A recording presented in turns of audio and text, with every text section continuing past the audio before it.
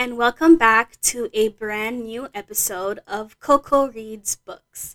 So, this is the second episode that I've done since recording A Murder at Balmoral. So, that means this is the second book that I have read this year. This is the second book that I've read this year because my New Year's resolution, again, was to read a lot more books. So, that means I've read a total of two books, and it's February. So, maybe my goal can be to read at least one book a month. I feel like that's reasonable because again, I am in law school and I do prioritize law school. So, reading for pleasure. Um, while it is supposed to be fun, it can be a little distracting at times because one of the many like downfalls of being a law student is that if you're not doing something school related, it almost feels like you're doing something wrong. Like I'm sure other law students out there can relate, but because there's always so much to do, whenever you take time for yourself, it's like, well, I mean, I took time for myself yesterday. I should I should go back to reading for property or, figuring out this LRAC assignment or legal writing assignment. But so I am trying to convince myself to read more, and I actually finished my second book in like 2 days because I kind of did force myself to read it just so I could get another book on my list. But yeah, the reason I chose this book is because I did want something a little bit lighter on the eyes because I was going to read another book, which I won't mention because I do still want to read it in the future and do a review on it. But that was the book I was supposed to read, but it was a little bit too, I won't say complicated, but like I said, because I do prioritize law school, I try to save like the more difficult readings for school. So when I'm not reading for school, I want it to be just like a simple, easy read. Like I don't really want like a Shakespearean classic or like a Greek mythology because although those are very fun and entertaining to read, like let's be honest, they're not as easy as like reading a Wattpad book. So the other book that I was gonna do a review on today, I stopped reading it after like a couple of pages.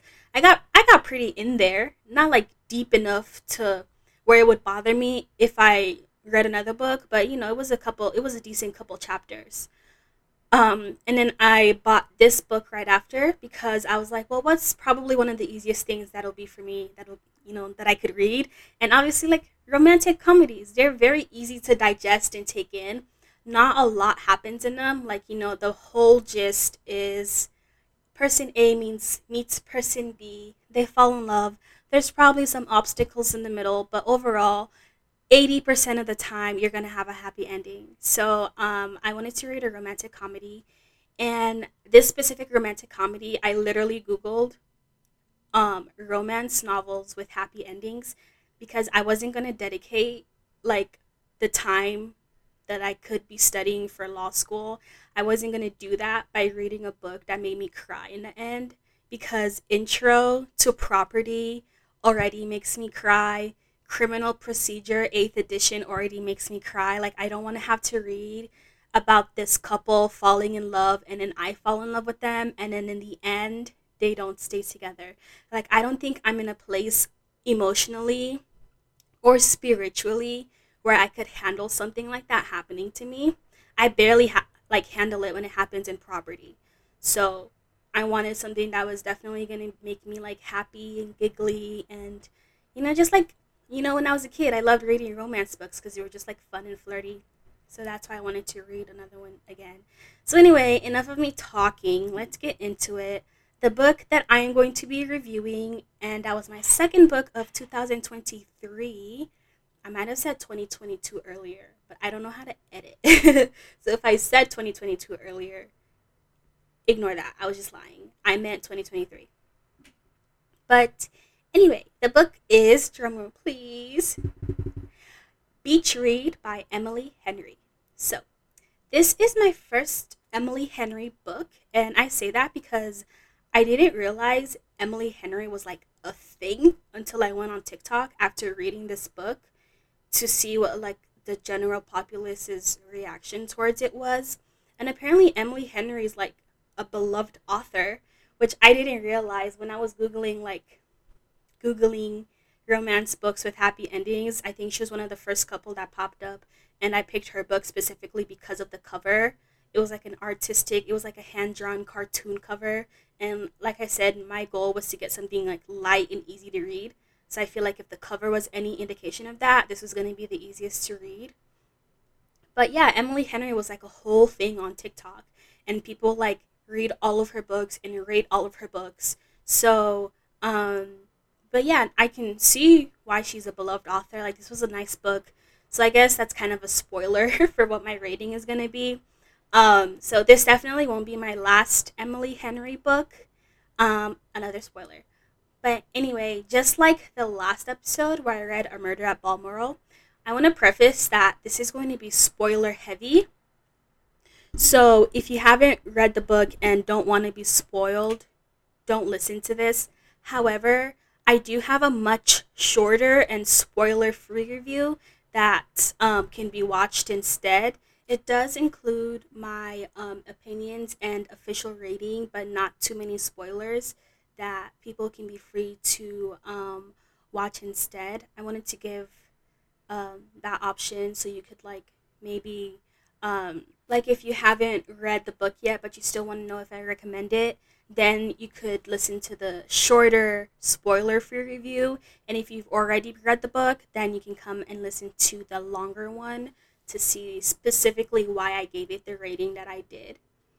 But let's keep going. Last episode, I started by giving a very detailed summary of the book. I think I literally basically went like chapter by chapter. Um, however, I really didn't do it in a way that I liked. I was trying to do more review and less summary. I feel like it kind of felt like a book review you would do in third grade. So this time I am gonna do it a little differently. I want to give a much shorter summary, and then once I completely summarize it, then I'll go into a much longer detailed review. And I also think that last time I did read a murder mystery, so I feel like it kind of made sense in a way to do a long summary of it because there's a lot of twists and turns and you have to like give all the details so you can know how it gets to that ending. But since this is just like a romance, there's not really a lot happening in terms of like twists and turns. You know, romances tend to be very straightforward. Like, you know, they're just on a timeline. There's a beginning, a middle, and an end. So, you know, I don't really want to go too deep into a summary because it doesn't really matter that much. Anyway, let's go into the book. As usual, I'm going to start by doing the blurb. So this is the blurb specifically on the back of the book. So Augustus Everett is an acclaimed author of literary fiction. January Andrews writes best-selling romance. When she pens a happily ever after, he kills off his entire cast. They're polar opposites. In fact, the only thing they have in common is that for the next 3 months, they're living in neighboring beach houses, broke and bogged down with writer's block. Until one hazy evening, one thing leads to another and they strike a deal designed to force them out of their creative ruts. Augustus will spend the summer writing something happy, and January will pen the next great American novel. She'll take him on field trips worthy of any rom-com montage, and he'll take her to interview surviving members of a backwoods death cult. Obviously. Everyone will finish a book, and no one will fall in love. Really. Okay, so that was it. That was the blurb that was on the back of the book, and honestly, I think the blurb was what made me want to buy it. I love a good enemies to lovers trope, and I think this was one of the tags that was included in it. I love a good enemies to lovers, and I thought that's what we were getting. It doesn't really talk too much about enemies to lovers. In fact, it literally tells you like they start off basically like as friends immediately. Like they start off with that bet. So I don't know why I was expecting it to be more enemies to lovers. It kind of was, but it wasn't really. I don't know if you would give it the tag enemies to lovers necessarily. They weren't really enemies for that long. Not if you can't. I'm getting ahead of myself. But so I'll probably talk about the enemies to lover more towards the end if I can remember about it. But I do have a lot of things I want to go through, so who knows? But this book basically starts off with a young woman. Her name is January Adams. No, not January Adams. January Andrews. So yeah, that's her name, January, because she was born on January 13th, I think. But so she starts off by telling us why she believes in romance stories, and it's because of her dad and how it seemed like he loved his wife. Um, because you immediately start off with receiving the information that um, her mother had been diagnosed with cancer, and her father dealt with that news very well, and it was in a very romantic way. And so this little girl seeing how her father treats her mother, it makes her believe in love, and even more it makes her want to write about love. So you start off with getting like the reason she's a romance author, which I thought was really cool. I thought it was really cute. It's like, yeah, why do I do what I do? Well, it's because my dad loved my mom even though she had cancer. Sounds horrible to say it that way, but I mean, I feel like that's kind of how the book started. I don't know. Anyway, spoiler alert, as it turns out, her dad had been cheating on her mom. Shock. And her mom had known, but January hadn't known. So basically, the whole reason she's this like super optimistic, romantic person is because of the love her father had for her mother. But then, upon her father's death, because that's how she finds out, he dies, and as he dies, he basically takes her optimism with her because he was the entire reason she believed in love. And then, as it turns out, he wasn't really all that committed to love himself. So, this kind of breaks her heart. But the way she found out was that at her father's funeral, basically, the mistress, the woman that her father cheated on her mother with, shows up at the funeral and spills the beans, which I thought was a hilarious way to take it because, like, there was no better time for you to come and have this conversation. And, I'm not saying the mistress shouldn't have been at the funeral. That's on her if she wants to show up and, like, whoever told her the man was dead. But to not only show up at the funeral, but to then confront the dead man's family and tell them about the affair is kind of funny. That's all I'll say about that right now. So, um, the mother is obviously like very upset, and then January herself is very confused. But the mistress gives her a letter from her father, from January's father, and the mistress also gives January the key to a beach house that her father owned. It was her father's childhood home that he was now handing over to January, and which he had apparently had all along, and none of them knew because he was living in that house with the mistress. Um, like that's crazy. Like that's more than having an affair. Like you basically had like a whole second family. But after the funeral, January would decides that she wants to sell the beach house, which obviously, because why would you want to live in the house that your dad was having an affair in? But yeah, she sends it because like, it's a symbol of her father's infidelity. So she does go there to start cleaning the house out and, packing up some of the furniture to sell it on Craigslist. And the beach house is like in this tiny little town in another state. So she no longer lives like in the state she lived in with her mother. So she's in her father's hometown where the beach house is. And I know the book described this in another way, but in my head as I was reading, because it really did feel like the characters were in their own little world, I felt like it was just these two houses on the beach. Like it was just these two houses, like literally. And when I say on the beach, I'm talking literally on the beach. Like Hannah Montana dream house on the beach. Like they open their back door and they're there. Water's hitting their window at night. That's what I mean by like, that's how I imagined it in my head. And I imagined that there are no other houses on this block. It's just these two houses right next to each other. And for all I know, that is how she described it. I don't know. I wasn't really paying attention when she describes like settings. I don't really pay attention. I kind of skip over to dialogue when people describe too much in books. But yeah, so I literally imagine them like in their own little world. Even when they go out, it just feels like this is a small town where you have like five houses total, one convenience store, and then like the rest of town is like a 2 hour drive away. Like it was just them. So it turns out the other person in the other house, like I said, I envisioned two houses, so her and her neighbor. And it turns out her neighbor is an old college classmate that she hadn't liked. But it turned out she didn't like him, but then she developed a crush on him, and then that crush like went away as she forgot about him after graduation. And at first, this neighbor, and this is Augustus, by the way, who goes by Gus throughout the book.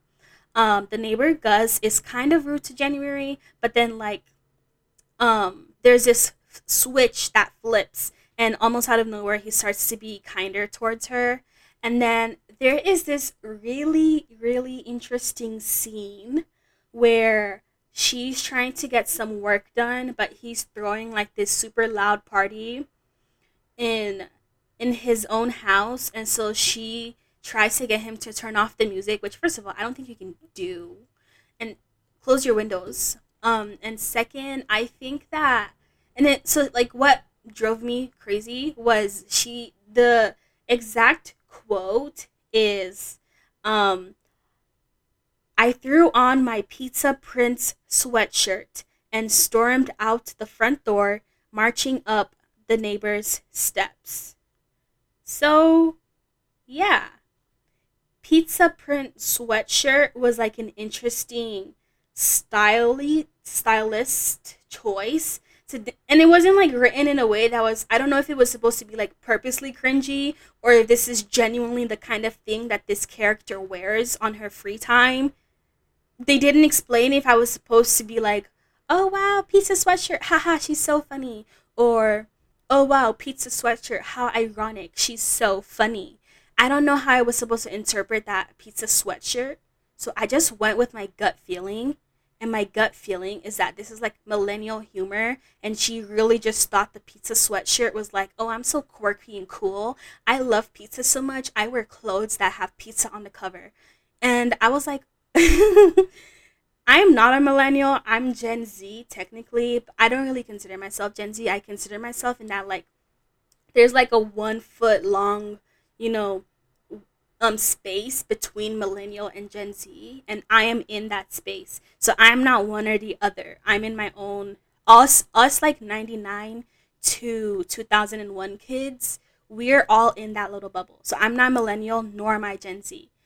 I don't know what you call that. Millennial Z, whatever. But so I consider myself more in that little like inch space.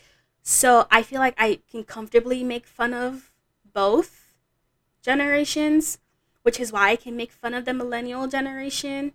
I don't mean any disrespect by it. I just think like it's funny how we find different things funny, you know?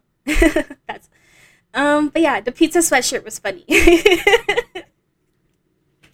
So anyway, after she goes to interrupt him, this is when they become best friends, and their friendship starts to grow after this scene.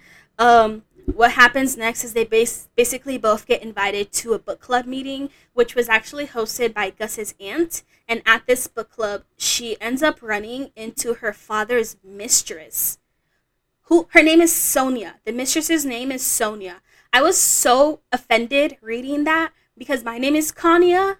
And first of all, I don't know how Sonia is pronounced because there's like Tanya, and then I pronounce mine Kanya, and so it's like Sonia, Sonia, Sonia. I don't know, but I was pronouncing it like Sonia, but that's the mistress's name, and I was really offended because it was a little too close to my name. So I felt like this was like almost a personal attack on my character, and I did take that into consideration when I was giving this book its official rating. Yeah. So anyway, at this book club, Gus shows up, and then there's this situation where he thought his book was going to be the topic of conversation, but then it turns out that the book club members had read the wrong book. So his book was like this super serious thing. I don't know. They never really talked about what his book was about. Or maybe they did talk about it and I didn't care enough to retain that information. But basically, the book club members thought they were reading his book, but they ended up reading one about like spies. So there's this like really funny situation where he's like waiting for them to start talking about his book, but they start talking about spies. And I actually thought it was really funny. And I want to read this. Um, January Andrews, romance writer and literary wonderkind Augustus Everett, had stumbled into a book club trafficking primarily in spy novels. And I thought that was funny. A book club trafficking primarily in spy novels is like a really funny quote to read. I thought it was like an unexpected kind of funny because I'm not going to be honest. Up until this point, there weren't really things making me laugh. Like I said, it was giving millennial humor, which again, not to say millennial humor is bad per se. It's just not my type of funny. It's not what I was raised on. You know, that's it. And then so yeah. Anyway, Gus and January, after this book club situation, they finally like start bonding over things. They realize they have more in common than they thought. And they find out they both remembered each other from college. And so they start talking more. And then they ultimately form this bet because they're both in their respective houses to write their newest novels. So Gus basically says that January will write like a serious tragedy, while January asks Gus to write a romantic comedy. So they both have to write basically the opposite of what their traditional, genres have been. And so, because neither one of them had written in the other genre before, they come up with part of the bet is that the person writing one genre will get help from the other person that's already written that genre. So basically, January, who's writing the tragedy, Gus is going to be taking her on these like field trips to kind of give her inspiration for that tragedy. And then Gus, who's going to be writing a romantic comedy, January will be taking Gus on field trips to inspire him to write a romantic comedy. So they're basically going to be like living in each other's shoes in a way to help prepare for the stories they're going to write. And I thought that was a cute idea. I mean, it wasn't a blurb, it was why I ended up picking the book. So I thought it was a cute idea. And then I'm reading the comment that I wrote because I like to highlight and write as I go so I can read my thoughts that I had when I officially read the book. But this is like wording how they describe their bets. On Fridays, I'll go with you to do whatever research you would usually do, which would include, I gestured for him to fill in the blank. He smiled crookedly. It was extremely evil. Oh, all sorts of riveting things, he replied. And then on Saturdays, we'll do whatever you usually do for research. Hot air balloon trips, sailing lessons, two-person motorcycle rides, candlelit restaurants with patio seating and band cover bands. And bad cover bands, I mean. But yeah, that was how they described their like their little give and take bet thing. And my comment was, "You were literally describing dates. Like you're two grown adults." I think January is supposed to be about 29, whilst Gus is said to be he's 33 by the end of the book, so we can assume he's 32 throughout it. You guys are literally elderly.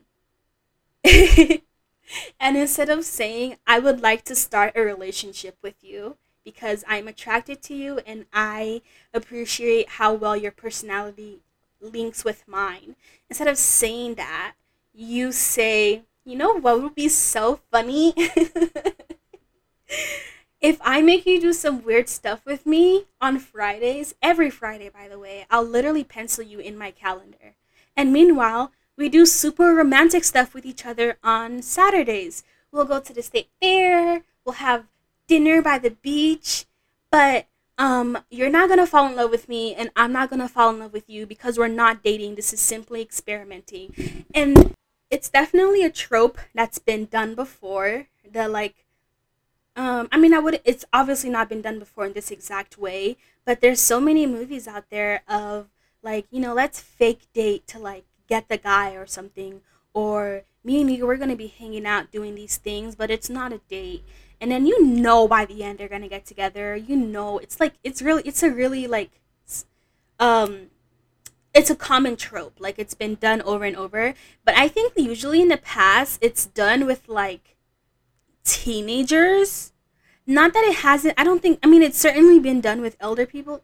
I say elder people. I swear I don't think people in their late 20s, early 30s are elderly. I swear I don't mean that. I don't know why it keeps coming out that way. But older people, I don't think it's as common of a trope. It still could be a trope. Maybe I haven't been introduced to that specific genre yet, or maybe I have been, but I just haven't like necessarily clocked what I was watching. But I don't think this it's really the kind of thing that goes along with like, it's hard to describe, I guess, but I feel like that it's a little bit immature of a trope. It is really like cute and funny, but I wish it could have been immediately acknowledged like, oh, we're so immature, or like this is so childish. We both know what we're doing. But throughout the story, you feel January's confusion when she doesn't realize what's happening between her and Gus. It doesn't feel like this is some sort of confession where it's like, I'm gonna say it's for book research, but we both know I'm asking you out on dates, right? And this is just like a really cute romantic way to do it because we're writers. But that doesn't come out, and you kind of just get the idea that, oh yeah, they were really just gonna do this bet. You guys are 40. But that's a really weird criticism I had about it. I do think it was cute. Like, obviously, when you have to read romances, you kind of have to. It doesn't have to make perfect sense. And it wasn't bad. It wasn't immature. I just think maybe there could have been another way to go about this. Like, the writing each other's book part, I think that would have been good. But like to immediately out the get go, like this is like their first time having a normal conversation, and then he's like, yeah, let's start going on dates. I think it would have been a better idea to like introduce this project. Like, I'll write a romantic comedy and you'll write a tragedy because neither of us are used to those genres. And then they write their books like not necessarily like, you know, expecting these field trips on the weekend. Like at the beginning, it starts off they're just writing the books, and then over time, as they start to talk to each other more through their window, like the dining table, the porch, as I'm gonna get into later, like as that goes on, then they can introduce the idea of taking these trips because it's like, yeah, we like you and I both know like they're basically dates, but as long as neither of one of us says like the D word out loud, it doesn't become real. So then even though that way is like it is still like, a little bit immature, but it's not like um I feel like it's not as like shocking to take that in because I do remember I was shocked when I read that because it's like just say it. If you want to ask her out, ask her out. And also like you don't really know her all that well yet and you're basically asking her out. Okay, so let me explain it more clearly. I it's like finally like forming in my head what I mean. But the way it originally is written, like I said, you get the idea that they genuinely think these bets are just bets. Like they don't have any like hidden meanings behind it. Like when he says on Fridays we'll do this and on Saturdays we'll do this, he's not saying it like as a secret meaning. Oh yeah, we're going to be hanging out and going on dates and stuff. He's not saying that like he's literally just like promising to do a bet. So when you first get that, like they haven't really. So like that's what I mean by that's immature, and that's I don't like it like that. But I would have liked it better if instead of immediately introducing this on Fridays we'll do this, Saturdays we'll do this, like at first just introduce the idea of like the bet. And then as time goes on and they start to like each other more, then you can say on Fridays we'll do this, Saturdays we'll do that. Because like this is a fun project, but like me and you, we have writer's block. I know, we can both do something that can inspire the other person. So I think that would have been better because then it's like they're only bringing that up so they can go out on dates, but it makes more sense because now they've had time to actually get to know each other, as opposed in how it's originally written in the book when he just introduces the idea and then it's like they genuinely don't think anything that's going to happen, because there's no way you can introduce an idea like this without knowing that you're setting yourself up to fall in love with the person basically. And so to immediately introduce that is a little bit naive. I think that's the word I was looking for. It's naive, which is a little immature for how old and experienced they are. So that's what I mean. I hope that comes across. But I thought it was like a little bit naive how it's written, whereas in the other one, it comes across as naive, but the hidden layer is that both characters know because they've been building this connection. So when you finally introduce the idea of like going on like these dates that aren't really dates, it's it's cute. But that's just my personal opinion. Obviously people can have different opinions. I just went on that whole ramble. Probably makes not a lick of sense. But anyway, there's like a montage like sequence of chapters where both of them are at their dining tables facing each other as they write, and it's giving that Taylor Swift episode. He wears short skirts, I wear a t-shirt, she's cheer captain, and I'm on the bleachers thinking on the day when you wake up and find that what you're looking for. I've been here. Okay, I keep Taylor Swift distracted me. I do apologize. But it was like that one scene where they write letters to each other in that Taylor Swift video. And I thought that was utterly too romantic. I loved it. And basically, I don't know. I thought it was really cute, and then especially like what happens at the end. I thought the build up was really great. I thought that was like one of the best. Like that's probably what made me start getting into this more. But basically, as part of their bet, Gus starts to take January on trips on Friday, and January takes Gus on romantic outings. And my thing with this is that okay, so the trips that Gus is taking January on, they're basically to talk to members of cults, like people who had been a part of cults or people who know people who had been a part of cults, which is terrifying. What? I was taken aback, even though it literally tells you on the blurb. I feel like I don't know, I thought it would like come together more coherently, but it's kind of so random and it's so funny, and it doesn't, I'll talk about it more in their review, but I thought it was really left out of left pocket, out of left field. But and so January is taking him on they're literally going on dates. Like they go line dancing, they go to like the town fair, like they literally go on dates. And basically this one last date they go on, because by the end they just drop the whole idea of Friday we do this, Saturday we do that. So on one of their last Saturday dates, she takes him to a drive-in movie theater where they watch like these 3 romance films. They were Meg Ryan films that they watched back to back to back. And so they go to that drive-in movie theater, and this is where they immediately hook up. And yeah, so you would think like the romance is started because like, okay, yeah, you guys hooked up, and it was a funny scene because because first of all they're in public, and like the owner said, because the owner ended up showing up and like telling them to get out, which was well deserved. But the owner literally said this is a family establishment. And the way she was describing the scene too, it's like you guys are literally in public. Not to mention, like, so this is a drive-in movie theater, which means the trunk was open so they could watch the movie. Who knows how many people were just like witness to what they were doing. And that's why the movie theater owner ultimately came and was like, y'all need to get out. It was like, I would have enjoyed the scene so much more if it took place in literally any other setting, because a dine-in movie or drive-in movie theater that is open to children of all ages, you guys are insane. And they were not being quiet either. So I thought that was funny. Funny. Haha. And yeah, throughout the book, they hook up quite often.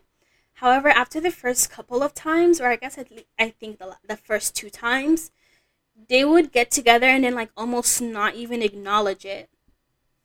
And it was kind of weird because I think they were trying to go for like a will they won't they thing, but it ultimately ended up being super confusing. Um, and um, January knows that the relationship might end in heartbreak, but then she confesses that she's still willing to give it a try, which I thought was nice. I thought it was like a really realistic like thing to do. And there's a lot more things that happen throughout, but they're not really anything like of note. They were just, not things I can't even remember. So by the end, they both finish their books. January finishes her tragedy, which she couldn't resist. She had to include a romance in her tragedy, and then Gus ended up writing his romantic comedy. However, his romantic comedy ends with a meteor crashing into the earth and killing the main character. So they got together by the end, but then the meteor comes in and kills them. And it's supposed to be like, oh, Gus, even when he's writing a romantic comedy, he still has to make it tragic. But it's so funny because in the book, they're like, the meteor killed only the main characters. So they fall in love, and then they're immediately crushed to death by a meteor that kills only them conveniently. And I get what they were going for, but I thought it was so funny. It was so funny. It feels like something that would happen in a cartoon. Like, can you imagine like Tom and Jerry? Tom finally catches Jerry, and then the show ends with Tom getting crushed to death by a meteor. Like, it's something that happens in a cartoon. So for him to write that in this book, that apparently sold for a lot of money. It was really funny. But yeah, 9 months later, when I read this chapter, my heart sank. So I was like, 9 months later, if a baby pops up, I'm gonna be so mad. But thankfully, it wasn't a baby. But then that only made me more mad. Because you chose 9 months. What do you think people are gonna think? What do you think people are gonna think when they read a chapter 9 months later? And to make matters worse, this is the last chapter in the whole book, and it's called 9 months later. That was so funny. But yeah, I thought it was really funny. And then yeah, no, there was no baby. It was literally just 9 months later. The book ends with the couple, January and Augustus, entering their house, and all of their family and friends are there, and they go, surprise! And I was like, oh my god, no, there is a baby. I thought it was gonna be like they walk in the house, their family and friends yell surprise, and then they look down at their little baby daughter who they just brought back home from the hospital.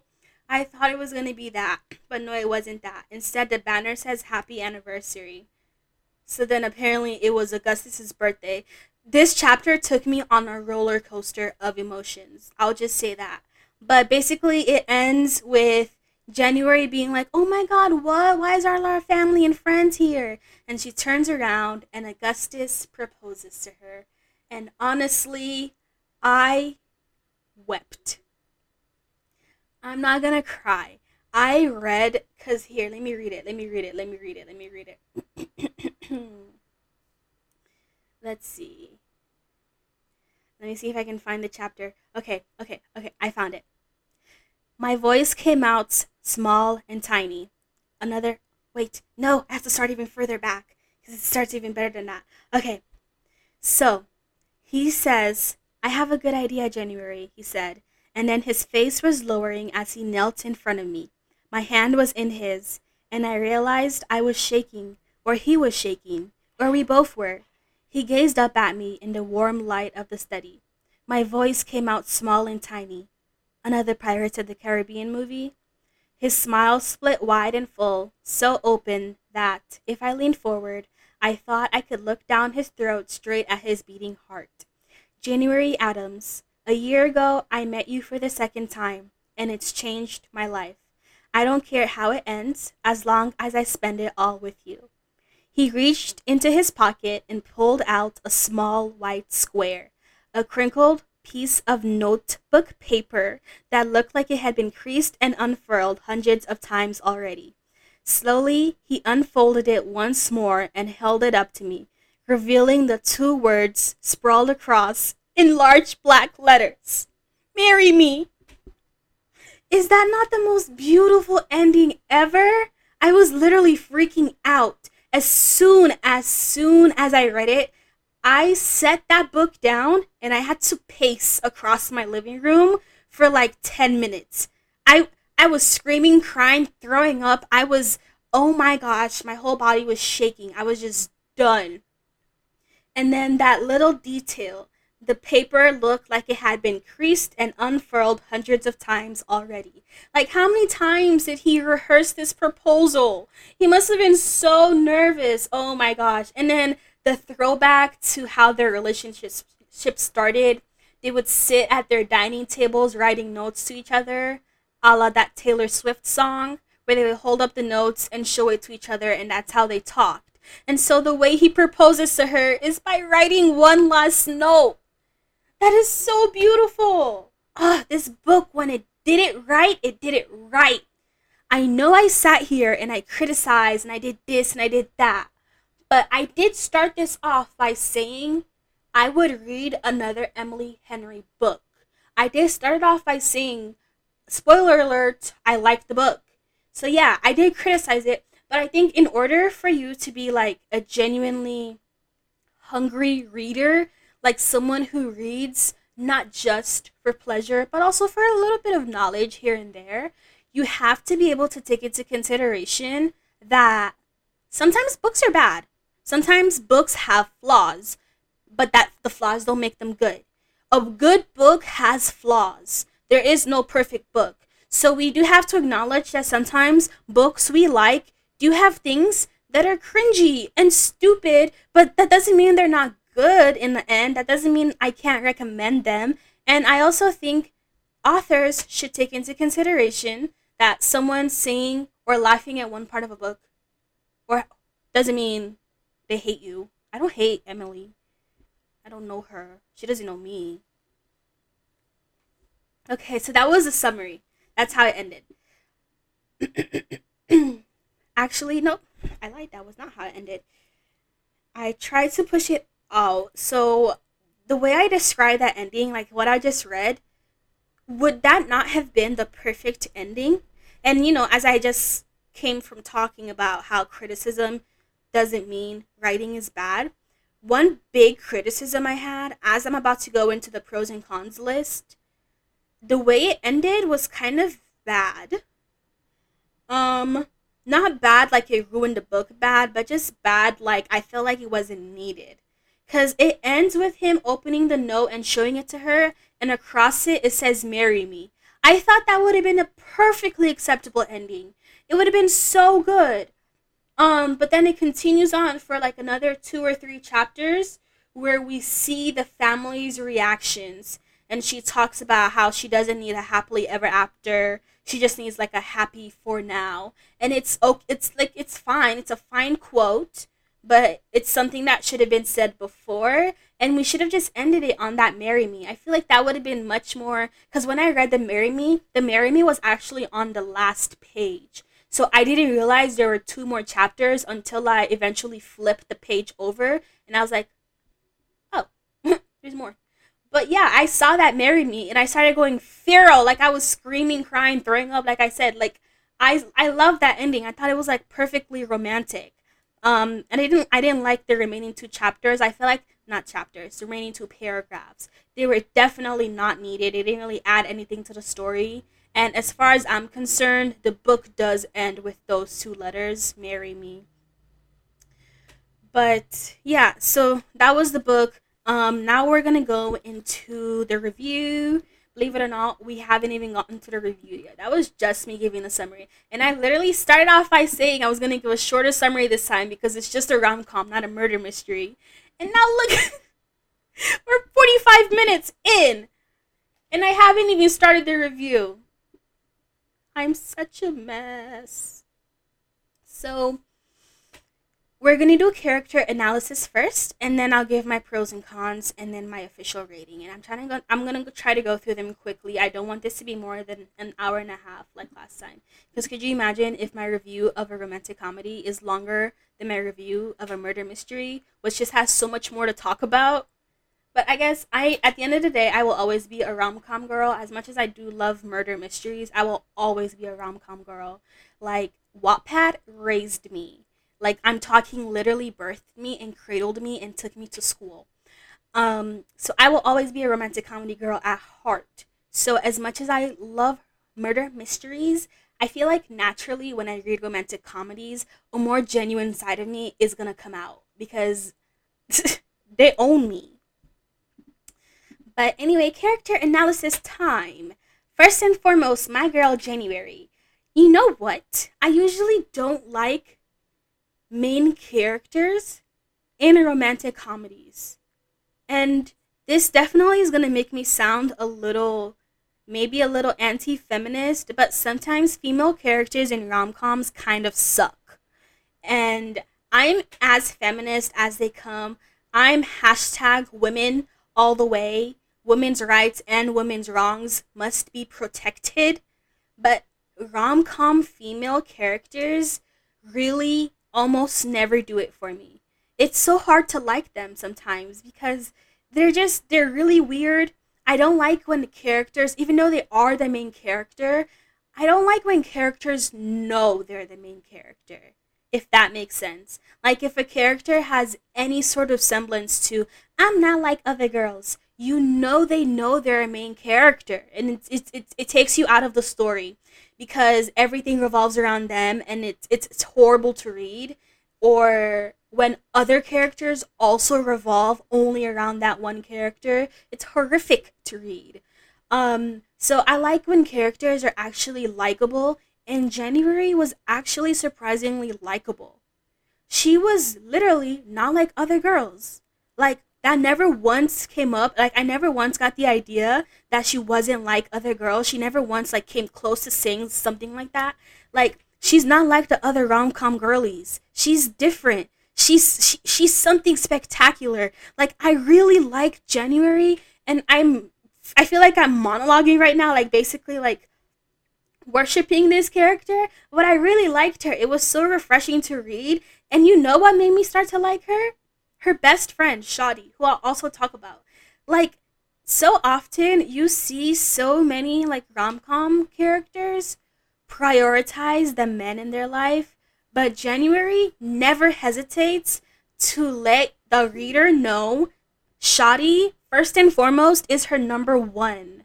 Shoddy's her bestie, and that will be known. And I love that. I love when a character has a best friend because first of all, it makes them like a little bit more fleshed out.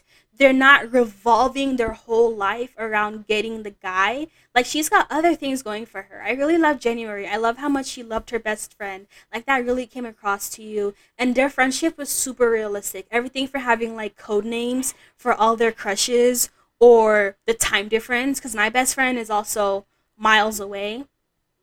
But I really love this friendship. I really, really, really wish we had Shoddy more. ugh, she should have been there more. But yeah, I really liked January. I thought she was a realistic person, both with the best friend and also with Gus. Her like take on romance was spectacularly normal. Like she is just a well written character. I think I would actually get into fistfights about this woman.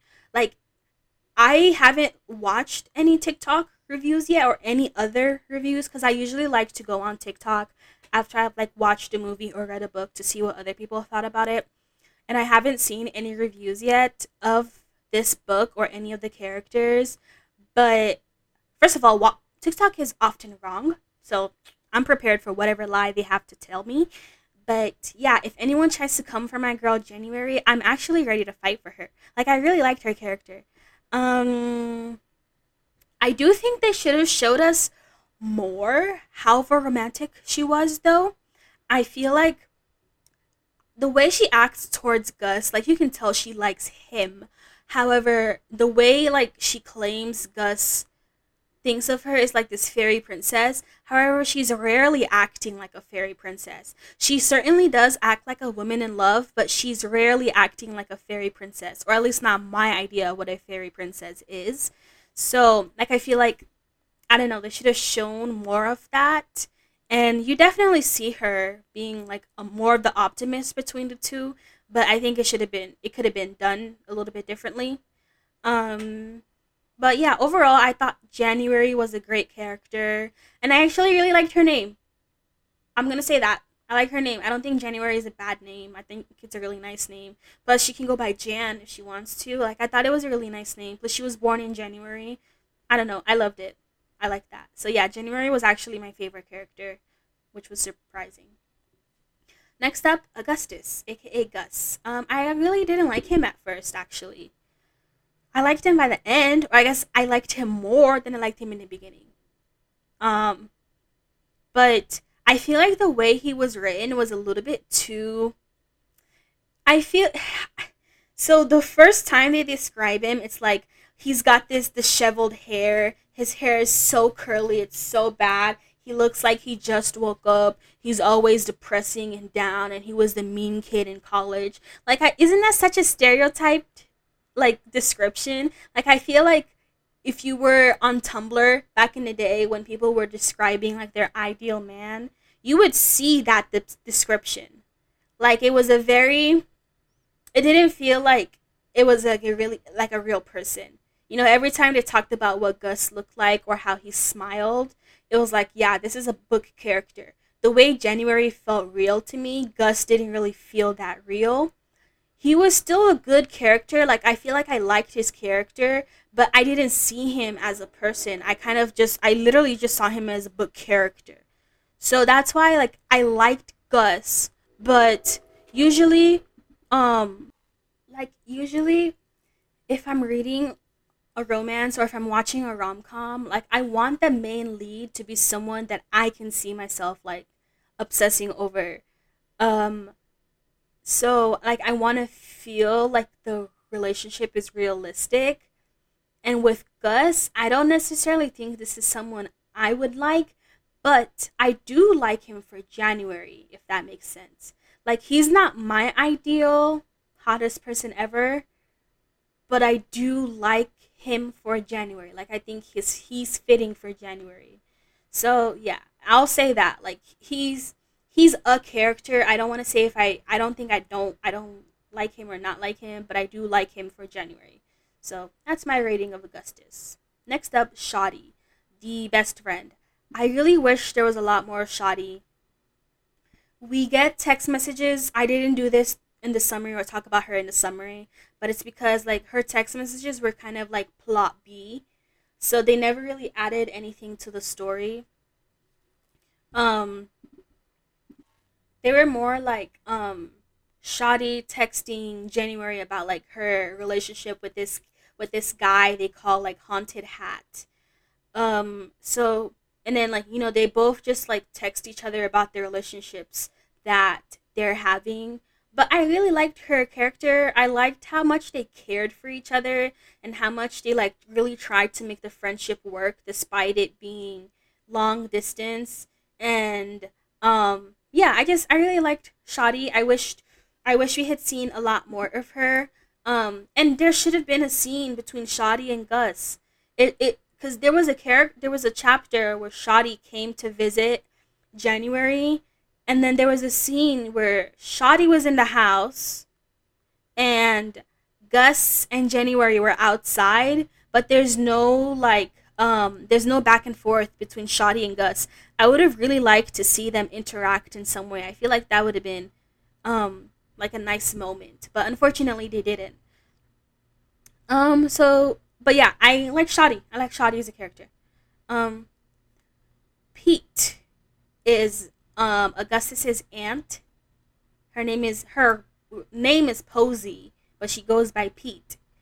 And I feel like she's another character that just felt like a character. Like I couldn't really see her as a person.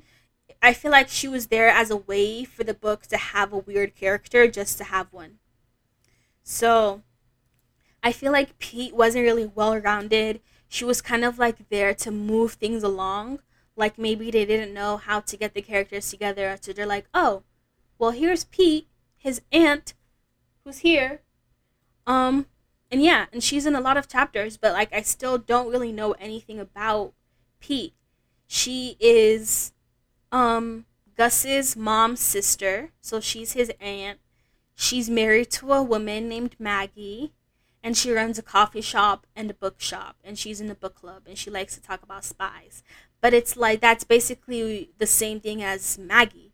Like there's nothing that really differentiates them. Nothing that really. It feels like you're writing your characters in an outline, and these are the bullet points for Pete. And then the only thing you see throughout the book are the bullet points. You don't really see any further details beneath those bullet points. So I don't know. I don't really have a lot to say about Pete because she didn't really feel real to me. Next up, Sonia, the mistress. I think they should have done more with her. I think she should have played a bigger role because by the end, you find out the affair was like she moved on from it, and she basically ended up telling January about the affair because she kind of like wanted to be forgiven and move on with her life. But the way they made it sound like I don't know, I just feel like it wasn't that serious for her to like show up at the funeral.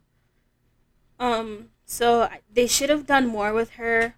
Maybe she didn't know they were having an affair. Maybe they had like she had like a child with the father. I don't know, but I don't think it was ultimately that serious how it turned out. Like if they weren't going to use her, they should have just not given her a face and a name at all. Like if the Sonia was just like this enigma, like this entity that was a part of the beach house. We never see her, we never know her name. We know she's there and she's the cause of all of this, but we don't even have like the benefit of knowing who she is. And I feel like that would have been better because like they don't use Sonia anyway. So like why give her a name? Why make me think something more is gonna come up? Um yeah, that's what I think. I don't have a lot to say about Sonia. She should have either not been included or she should have been included a lot more. Next up, the father. All I have to say about this is men. It's they're so funny. I think they're so funny. But yeah, he was literally the star of all of this. But I don't like him. Next up, the mother. So relatable, honestly. Honestly, I thought the mother was really relatable, but I think they definitely underused her. Um, because you have this mother, she's literally suffering from cancer, but she still puts this like vision of this ideal family before herself. Like she's suffering from cancer and her husband's cheating on her. I feel like it would have been perfectly reasonable for her to leave this man and to like start a new life with just her daughter and like caring for her health and not having anything weighing her down. But she doesn't. She stays with this man and she basically lives with this weight that her husband had cheated on her and her daughter doesn't know about it, and they have to continue to present this perfect idea of a family, and she has to keep doing that while suffering from cancer. And I thought that was just like such a tragedy and we should have learned more about it. Like moms protect their kids and this idea of this perfect family so much to the point where it literally like it could harm their health. And I think this was just like a really like it was like in your face way to show that like the cancer. But and then the chapter where she says she doesn't know who she is without being someone's wife or someone's mother, like I thought that was just so tragic. So I feel like the mom's story was much more needed. If they wanted to include that like serious side of it. Like if they wanted to be more on the comedy side, maybe remove the affair and remove the funeral. But clearly she wanted to have like some serious aspects to this. So I think they should have used the mom a lot more. Like her story was really good and I think she was such a realistic character. Like moms will really do anything to protect their kids from harm. And I thought her relationship with her mom was real. The mom deserved better for sure. But yeah, I like the mom. She was another 3D character. January and the mom were definitely my favorite characters. If this had been a book about a mom and her daughter, and then the daughter like learning to love again after her father ruined her idea of love, oh, I would have loved this so hard. But Maggie is Pete's wife. She likes rocks. That's it. That's all you know about Maggie. So I don't really know. I don't. She's a 2D character too. But yeah, so those were all of the characters. Again, January and her mom were my favorite, and I also really liked Shoddy. And then everyone else felt like a 2D character. And I think that's also part of what I was talking about when I mentioned the houses. How the houses felt like it was just those two houses and nothing else. It was just them in the world because it really doesn't feel like there are any other characters. It's just them. So, but yeah. So now I'm going to go into what I didn't like and what I liked. So, first on what I didn't like. Some of the humor. I did talk about this with the pizza shirt. Like it's definitely a lot of it was millennial humor. And honestly, the first third of the book, maybe like the first couple chapters for sure, I kind of struggled through reading it. It was really, yeah, it was giving not for my generation. So I kind of had to like keep pushing myself to read more. So I didn't like some of the humor in the beginning. It definitely got like towards more my taste towards the end slash middle, but in the beginning it wasn't so much more for me. Next up on what I didn't like, the cover. So like I said, part of the reason I chose to do this book and the review is because the cover felt like it made it seem like it was an easy to read book, like two characters just reading on the beach. Plus, the book is literally called Beach Read. I literally thought it was going to be like people on vacation falling in love with each other. I read the blurb and still that's what I thought. But the cover was very misleading, I think. You get a lot more serious topics in the book than you would realize. I do know that's like Emily Henry's thing. Like a lot of her covers look like that. So I get why this cover was chosen. But I feel like two characters on the beach maybe was like not the best cover they could have done. They could have done two characters sitting on their porches. That was more realistic. Or a scene where they were sitting at their dining tables. That would have been good. Like where they were sitting at their dining tables looking at each other. That would have made more sense. But I thought the character wasn't really... I didn't really like the cover. Something else I didn't like, they formed their relationship pretty quickly. Like I went into that whole confusing rant about the bet and how it started and how like the way it's originally written, it does come off a bit naive, but then if you change it to the dates don't come until later, it starts off a little bit better because now they've had time to actually get to know each other. So I do feel like they formed their relationship pretty quickly. And I know they had that history of when they were in college, but it kind of like they kind of moved really quickly. Like I remember there was a scene where she immediately like vents to him about how his dad her dad cheated on her mom and how she's out of money and she's desperate. And I don't know, I thought like that's not something you tell someone you don't know. Like you had like what, one or two classes with this guy in college, however many years ago was college. And so you reunite with this guy. You don't know if he's a serial killer or not. And you're confessing like your whole life to him. I feel like they move too quickly. Too quickly. I didn't like that. Or maybe I just didn't understand it. Maybe I was like skipping through some stuff. But I didn't not like it how I interpreted it. Also, they're basically alcoholics. I think in every single chapter, there's definitely a scene where one or both of them, most likely both of them, end up drinking and they wake up hungover so many times. Like, there's one scene where they wake up and he literally, like, they both take shots before their coffee. But yeah, the other thing I didn't like, the interviewing of the cultists, the cult members. I thought this was gonna turn out to be a bigger thing than it was. This is another thing, the same with like Sonia and the mother, where she should have chose one of two routes. She should have either not included this at all or included a lot more of it.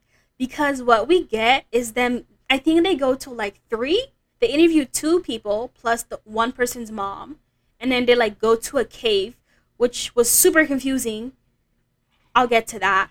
But the cult stories were, I mean, they were serious, but I didn't really know how to take it. I thought it was weird, and I thought if he wants to teach her how to write like a tragedy, first of all, they could have done a movie night. She did a movie night. Like she took him to a drive-in where they watched romantic movies. He could have invited her over where they could have watched some of his favorite movies. But instead he takes her to like visit cults, which like I didn't really understand that. And plus, by the end, she doesn't write about cults. So, like, why was she needed there? She doesn't write about cults. Like, her tragedy that she writes is about the circus, which I'm going to get into that. But, so she doesn't write about cults. He writes about cults. However, it was a fake story that never happened. And it was a really bad story because remember, they get crushed to death by a meteor. So, like, what kind of hope is that? You like interlace this story with aspects of them like interviewing cult members, and I'm bringing myself to believe it's going to mean something more, something meaningful, and then you kill it with a meteor. So I don't know why the thing about interviewing cultists. I think it was like maybe Miss Henry was trying to like have them do something shocking. So interviewing cult members maybe was shocking, but it wasn't really all that fleshed out. I don't think. I think they could have done something else or done made the cult thing much more like serious. And then so the other thing I didn't like is that at times you really can't tell what his deal is. But again, you can take that up to a 2D character, the 2D character aspect. The other thing I didn't like is the stories he ended up writing. I didn't like them. Like his story for sure. The killing of the meteor thing, maybe it's that hopeless romantic in me. Maybe I'm just like so blinded by my love of happy endings that the idea of killing your two romantic leads with a meteor is just so funny to me. I didn't like their stories, and I didn't like that his was about cults. It had nothing to do like these cult people are telling him like super sad sob stories, and then he writes a book where they get crushed to death with a meteor at the end. And then her book was literally about circus, circus people. I thought that was so funny. I don't know, and it was about her family. Like it was just like her way of like she wrote about her family, like and how everybody has secrets, but she made them circus members. Never explained. And the book title is Curmudgeon. I don't like that. It's her book, her life, but I don't like that book title. The other thing I didn't like is that Shoddy. So throughout the story, like I said, Shoddy, you really know her through the text messages because this is a long distance friendship that they have. So Shoddy throughout the story has been talking about this one guy who again is called the Haunted Man. And I was really starting to get into the story. Like there's so many times, like I think one of my favorite quotes was where Shoddy's like, I think I'm in love. And then January's like, same, which another millennial humor, like same. They should have been she should have said me too. I don't know what same is, but so I thought that was really nice, and I really wanted Shadi to end up um with haunted hat man, but she ended up with a different person by the end of the book.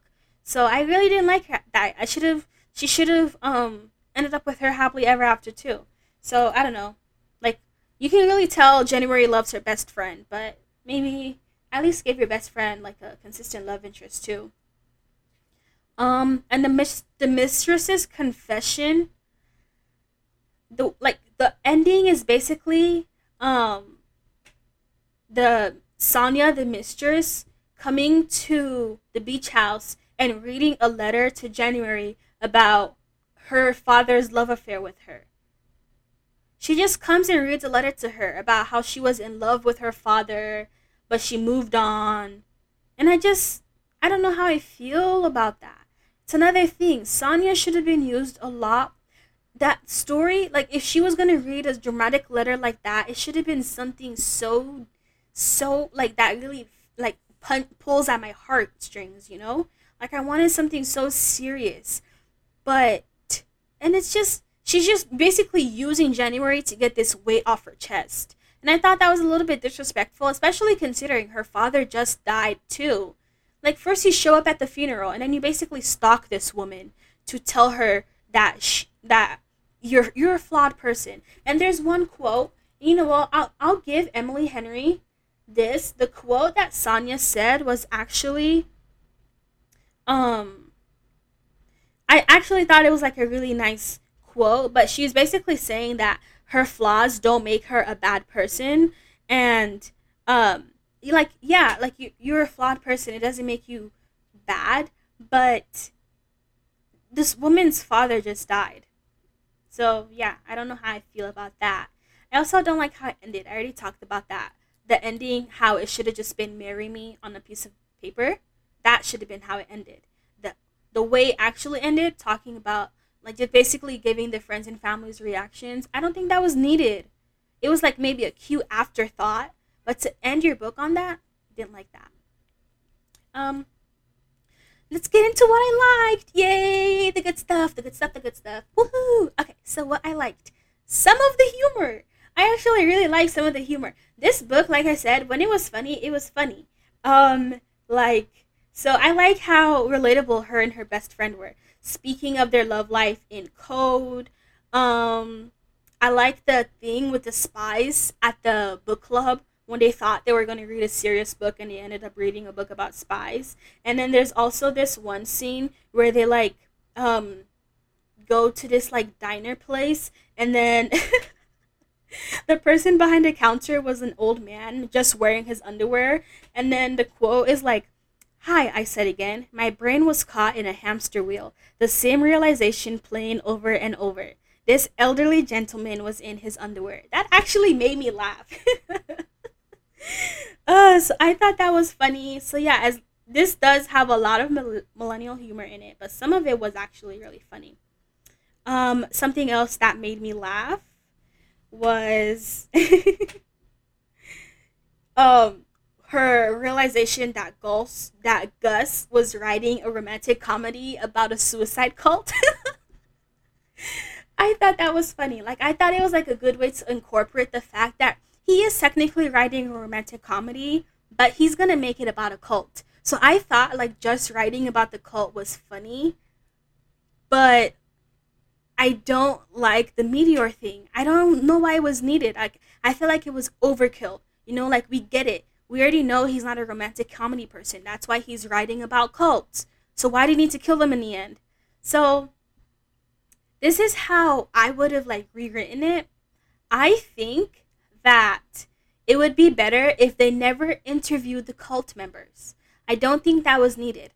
I think Gus should have taken her to a few haunted houses, shown her some like deeply tragic movies, gone to like, I don't know, a Shakespeare in the park at night or something to creep her out. I don't think the interviewing of cultists was needed because I felt like they were trying to like add like a serious undertone to it, but the serious undertone is already there because it's the affair, it's her father's funeral. So the interviewing of cultists was not needed. So they should have not included that part. And then, when you find out that what Gus is writing about, when you find out that, and when January says, Gus, are you writing a romantic comedy about a suicide cult? That becomes funnier because, like, there's been no talk of cults up until this point, but it's like this guy is so used to writing weird, creepy stories that even when he writes about romance, his romance is about a suicide cult. So it's like it comes out of left field, but it's funny and it's fitting for his character. So, like, the interviewing of cultists, him ending up writing this romantic comedy about two cult members who are ultimately killed to death in like a way that's pretty, like, it's cartoonly funny. Like, it's not fitting for the interviews that we were forced to read about. So I didn't like that. But um yeah, so anyway, that's part of the humor that I liked. I also like I got way off track. But I like the small town vibe. I thought that was nice when it really does feel like the characters you meet are the only characters in the world. The romance. I love the romance. Anticipation. Every time they were talking and he looked at her, I was like, oh my god, just kiss her already. Oh my gosh. So yeah, I really liked that. I thought the romance was so good. And I wrote, there's so many, because I color code my highlighting. And so every time I like, I call it like, every time I like, my heart starts to go crazy, I highlight it yellow. And there's just so much yellow in here. There's so much that actually made me go, crazy. But so I like the anticipation. I like the friendship. I talked about her friendship with Shoddy. I like that. I thought it was really realistic. Some of the quotes. Yeah. So there were some really good quotes in here that I just thoroughly enjoyed. So I actually want to take some time to read them because they're just so good. I love writers. Writers are so amazing. They're so good at like making words bring emotion out of a person. And I thought Miss Emily Henry did that really well. So I want to go through and like read some of my favorite quotes. Let me see. Give me a second to find them. Let me fill the silence while I find them. So I'm singing a song while I find them. Oh, one of my favorite quotes. Happy endings don't matter if the getting there sucks. So I thought that was nice. Another one that I really thought was nice was, I almost love him. I'm starting to love him. I love him. I thought that was really cute. I thought it was nice. And one that I thought was funny was, and to think, he said, you promised you wouldn't fall in love with me. Yeah, because in the beginning they promised not to fall in love with each other, and then they both fell in love with each other. Duh. But one of my favorites was, I've never met someone who is so perfectly my favorite person. I thought that was so good, and it's the dedication because Emily Henry dedicated to her person. And that was the quote she used for him. And I thought that was so cute. And it makes me feel like this is something they say to each other in real life. And just knowing that makes me go crazy. I think that was just nice. Another one of my favorites. I feel overwhelmed that you exist. Whoa! So yeah, that's an insane thing to say about someone. I was obsessed. Another thing I liked, he liked her. He did like her. And I thought she was a little bit realistic. Maybe not perfectly realistic, but he did like her. I also liked the dad's letters. I don't like that they came from him because I don't know how I was supposed to feel about the dad's character. The dad wasn't a good person. He cheated on his wife that had cancer. Like, he had a whole house with this other woman. he does love his daughter. I'll give him that. Like that's why the letters are in here, because through the letters you can genuinely see a parent that just loves their child. So I love the letters, and especially because they reminded me of a show that I like called Violet Evergarden. And in that show, like it's basically this girl who travels the country to write letters for people, which was a job back in the time period that this took place in. And in one of the episodes, she goes to this woman who's dying of cancer, and this woman is raising a daughter all by herself. And so you get the episode from the little girl's point of view. The little girl wants to play with her mom and she wants to have fun with her mom, but she can't because her mom is so obsessed with writing these letters. And the little girl also wants to play with Violet, but obviously Violet has to write the letters. And so by the end, you like obviously the mom has cancer. So um she she Violet writes her letters and she's just there for a job. So she does leave um the place where she was staying, because she was staying there with them. And so the little girl is devastated, and then she asks her mom, like, what were you writing those letters about? And then the mom says something like, someone you'll meet soon.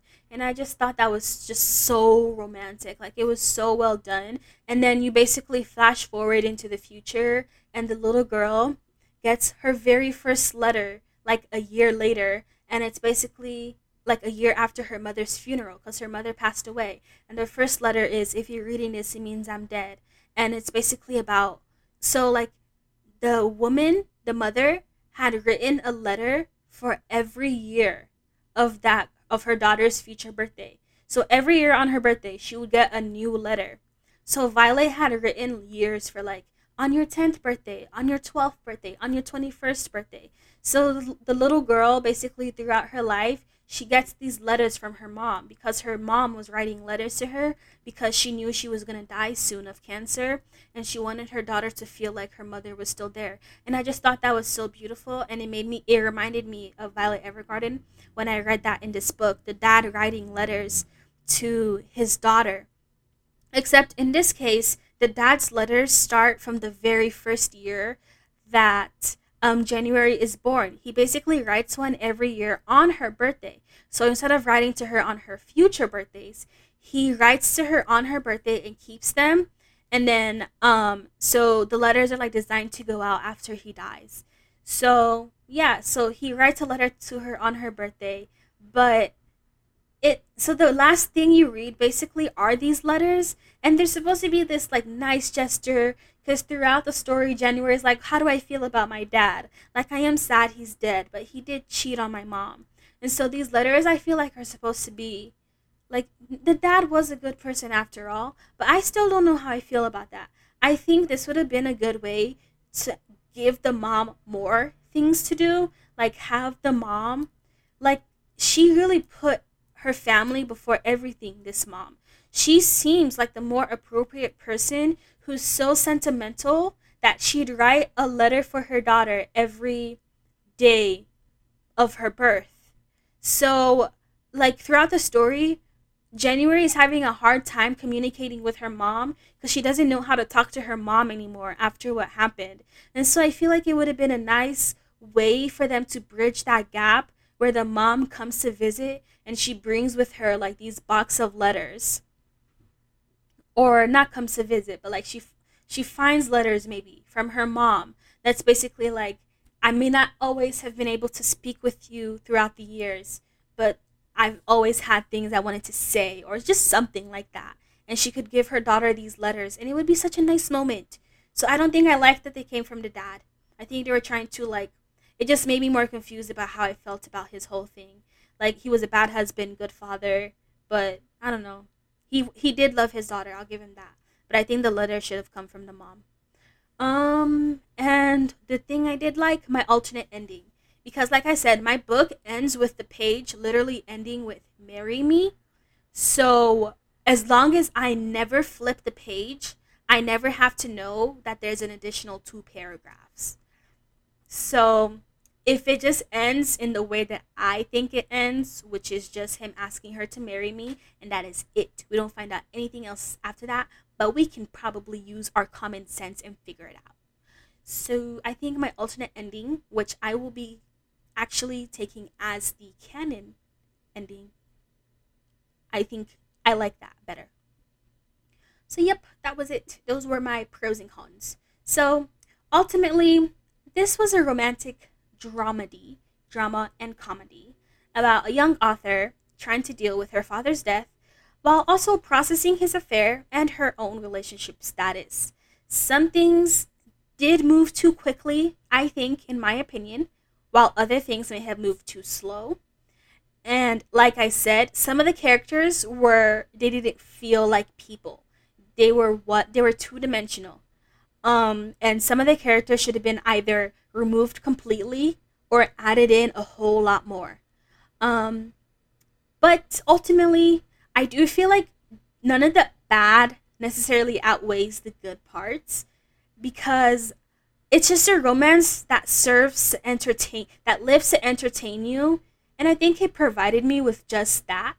A lot of people I feel like take romances or take books too seriously. I don't know if I said this in my Murder at Balmora review, but um like it's no classic that's going to be taught in like university classes, but not everything has to be a classic. Some things are just there to like entertain the masses. It doesn't necessarily make somebody like stupid because they like to read fluff piece romance sometimes. Like this book's cover is literally basically like cartoon art and it's called Beach Read.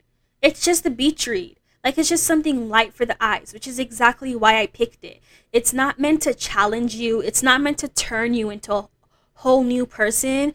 It's just meant to entertain you.